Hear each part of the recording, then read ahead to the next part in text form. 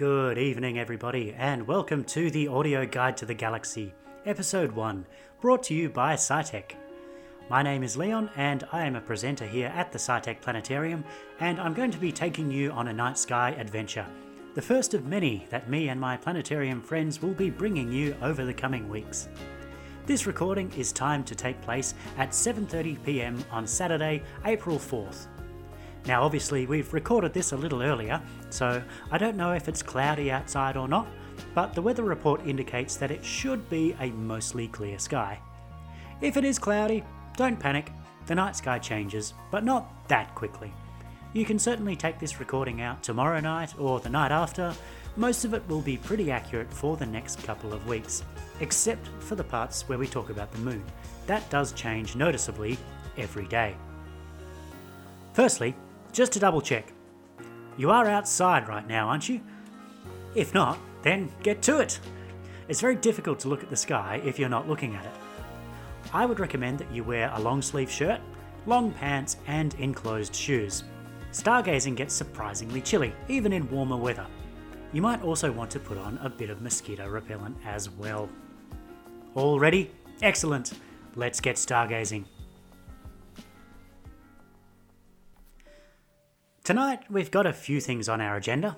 We're going to be looking at a planet, a very famous constellation, and the moon. And we're going to go into a bit of detail about some of the things that you might not know about these. I think we should start by looking for a planet. Let's live a little, you know. The planet we're looking for tonight is... I'll tell you in a moment. Firstly, we need to be facing the right direction, and that direction is the northwest, and we need to have a good view of the horizon. Now, depending on the layout of your property, you might need to go out onto the front lawn to get a better view, or even climb onto the roof of your house. I live at the top of a hill, so I have a beautiful view of the western horizon, not so much the eastern sky. All I can see is my neighbour's fence. However you do it, make sure you're facing northwest and can see the horizon. But which way is northwest, I hear you cry? There are many ways of getting your bearings using the stars, and we're going to cover some of those in later episodes of this audio guide. But for now, it's simple.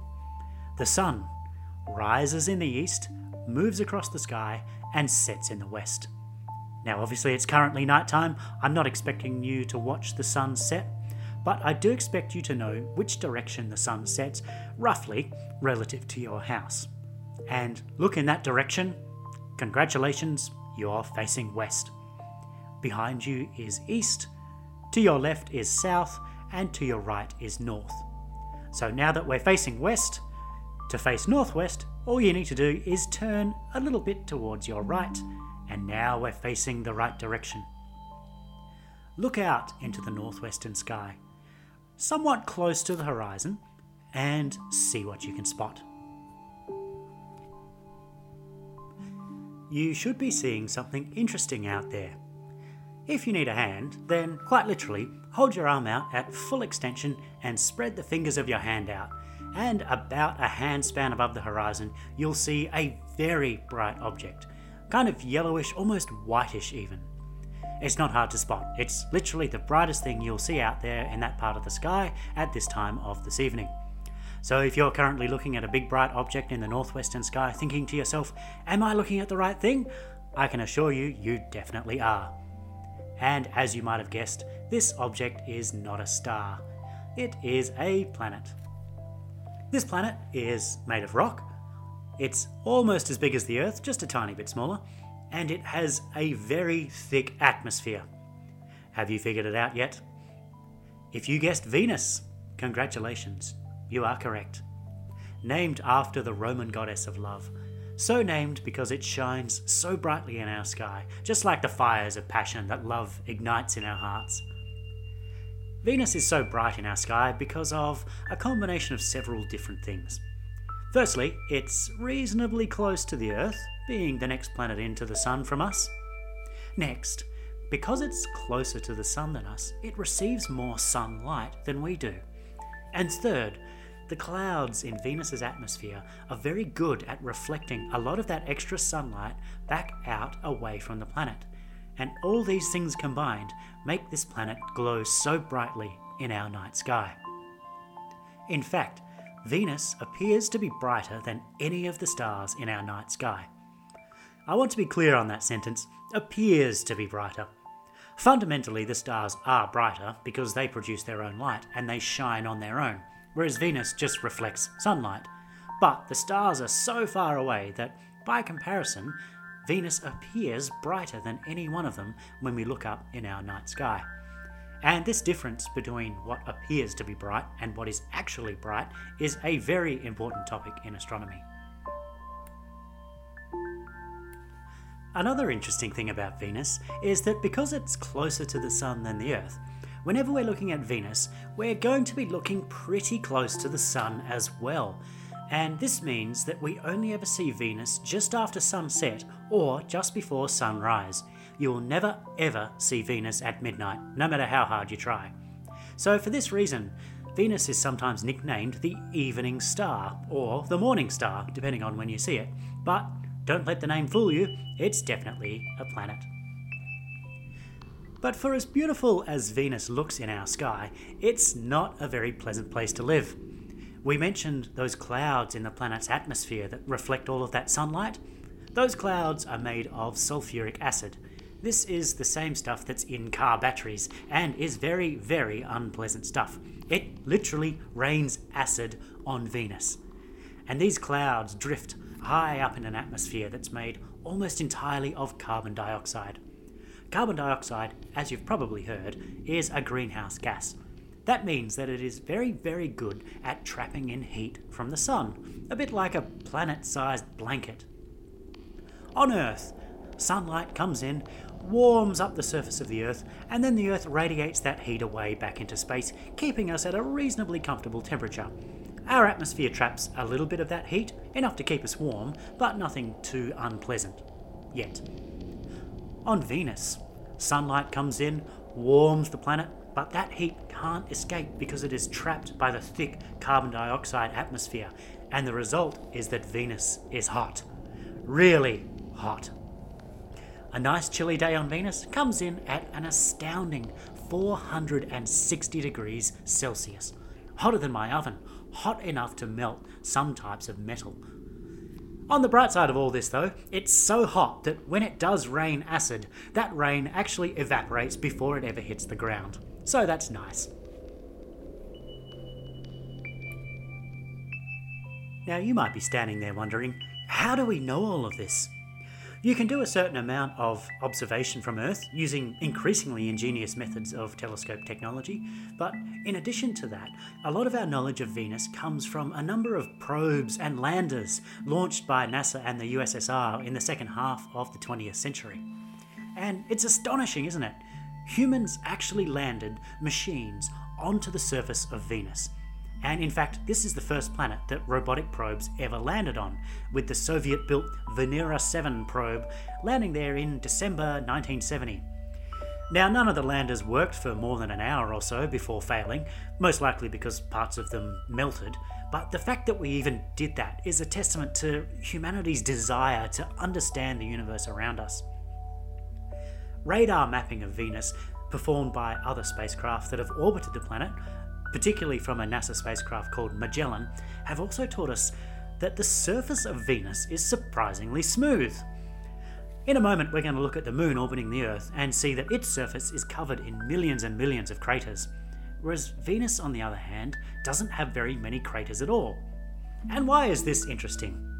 Well, craters are caused by rocks from space hitting the planet, and the longer that a surface has been exposed, the more craters there are going to be.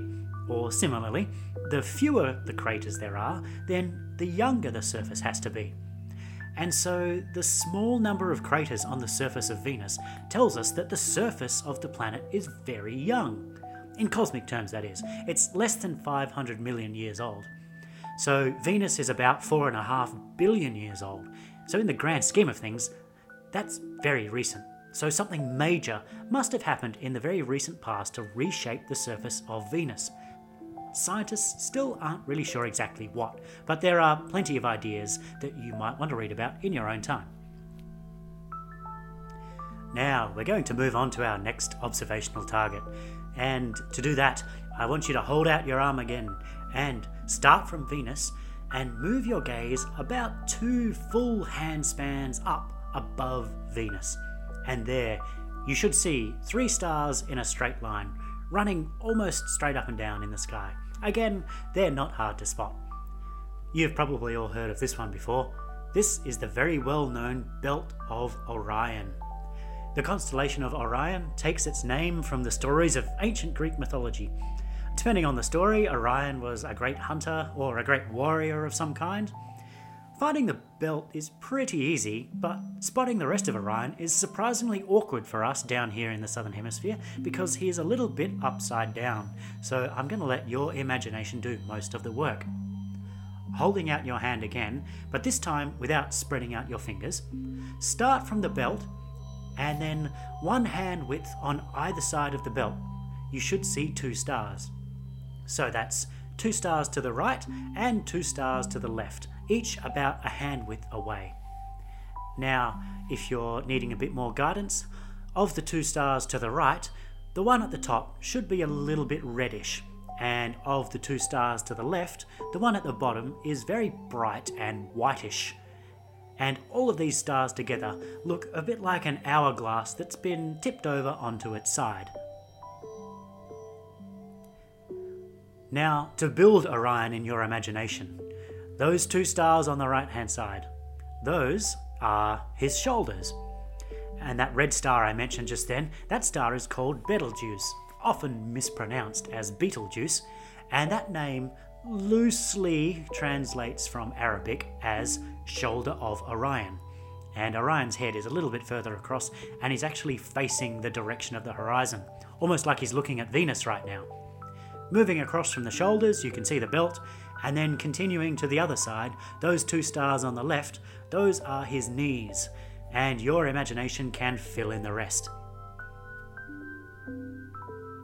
In darker skies, it is possible to see more stars near Orion's shoulders and head, and you can probably see a couple where you are anyway, so he's often drawn holding a shield in front of him and a sword above his head, but in most light-polluted cities, these stars are somewhat difficult to see at best. There are a lot of fascinating stars in this part of the sky, which we're going to cover in later episodes of this audio guide. This really is prime real estate of the night sky. But for now, I want to draw your attention back to Orion's belt. And if you look at the highest point of the belt, just off to the top left, you should see 3 more bright objects that appear to be stars. They're very closely aligned, and I say appear to be stars because the one in the middle is actually something called a nebula, which we will talk about another time. And above these 3 bright objects, you should see a couple more stars extending upwards. If you've followed all of these directions so far, you might see a bit of a different pattern than a person, and that is of a saucepan. Orion's belt forms the base of the pot, and then the stars at the top left and above, they form the handle. And this is a uniquely Australian and New Zealand interpretation. You probably won't find people from other countries calling it the saucepan, but there it is. A common misconception that visitors to the SciTech Planetarium talk about is they mistake this pattern of stars as the so-called Big Dipper. The Big Dipper is a pattern of stars, similar in appearance to the saucepan, but much, much further to the north, meaning that it is very, very low on the northern horizon, and we can never really see it completely from Perth.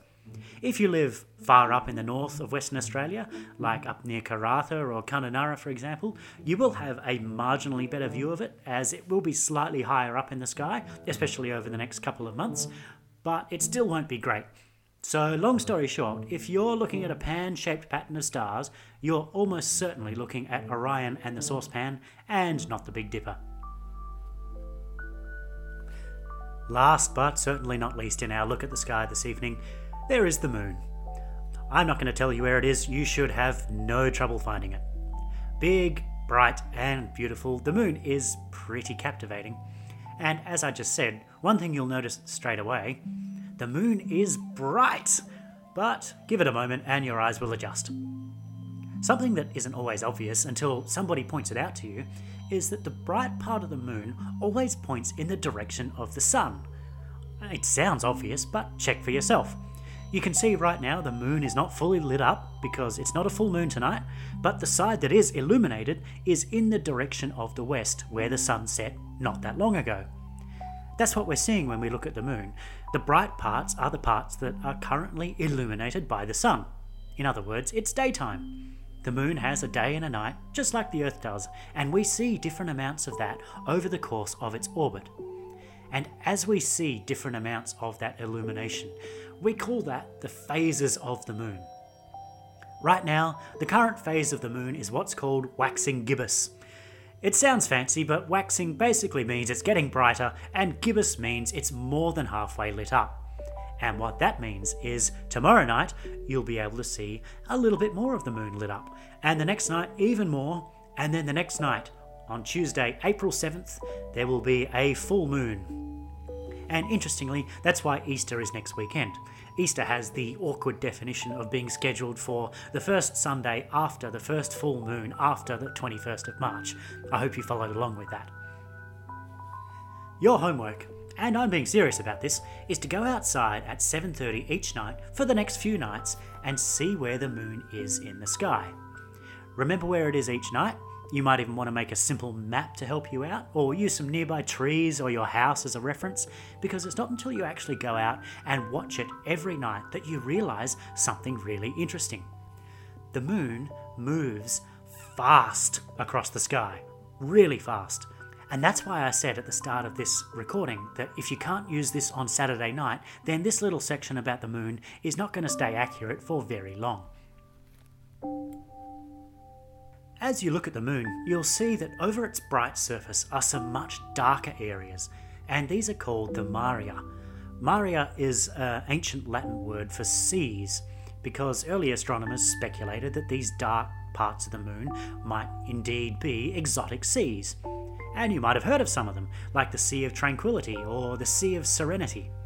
Apollo 11 landed in the Sea of Tranquility just over 50 years ago, and that's where Neil and Buzz took the first steps onto the lunar surface.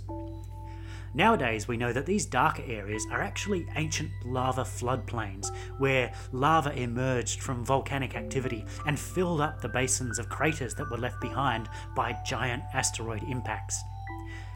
Even without binoculars or a telescope, you can see that the moon is absolutely covered in craters of all sizes, and these are most easily visible on the edge of the day-night line of the moon to the right-hand side. You'll see that that edge is not perfectly smooth, and that's because sunlight is dipping into craters and shining off mountain peaks, and that's great proof right there that the surface of the moon is not perfectly smooth. Here on Earth we have weather and wind and rain, so if the Earth gets hit by something that leaves a crater, then that crater will eventually wash away after a few million years, depending on how big it is. As we heard about on Venus, some sort of geological activity occurred a few 100 million years ago to resurface the planet, removing any old craters and giving it a new, smooth appearance. The moon, on the other hand, has no atmosphere and no weather, and these days, fairly minimal geological activity. And so that means if something impacts the moon and forms a crater, then that crater is going to stay there forever. And indeed, some of the craters on the surface of the moon are billions of years old. Some people like to make pictures with the surface of the moon, some of the features. I personally have never been able to make anything particularly interesting, but maybe you've heard of the man in the moon. Maybe you see if you can make a face in it, and if you figure out how, then let me know.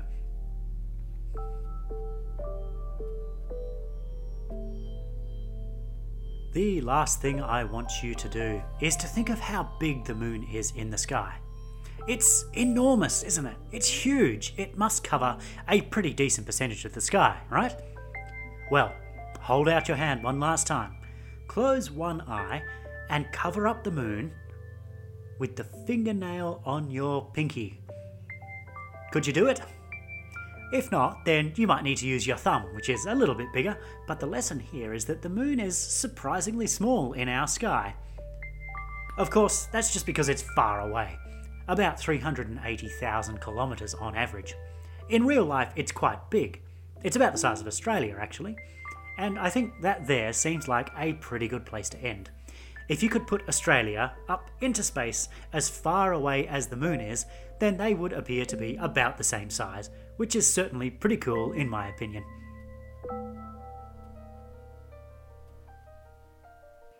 Thanks for listening, everybody.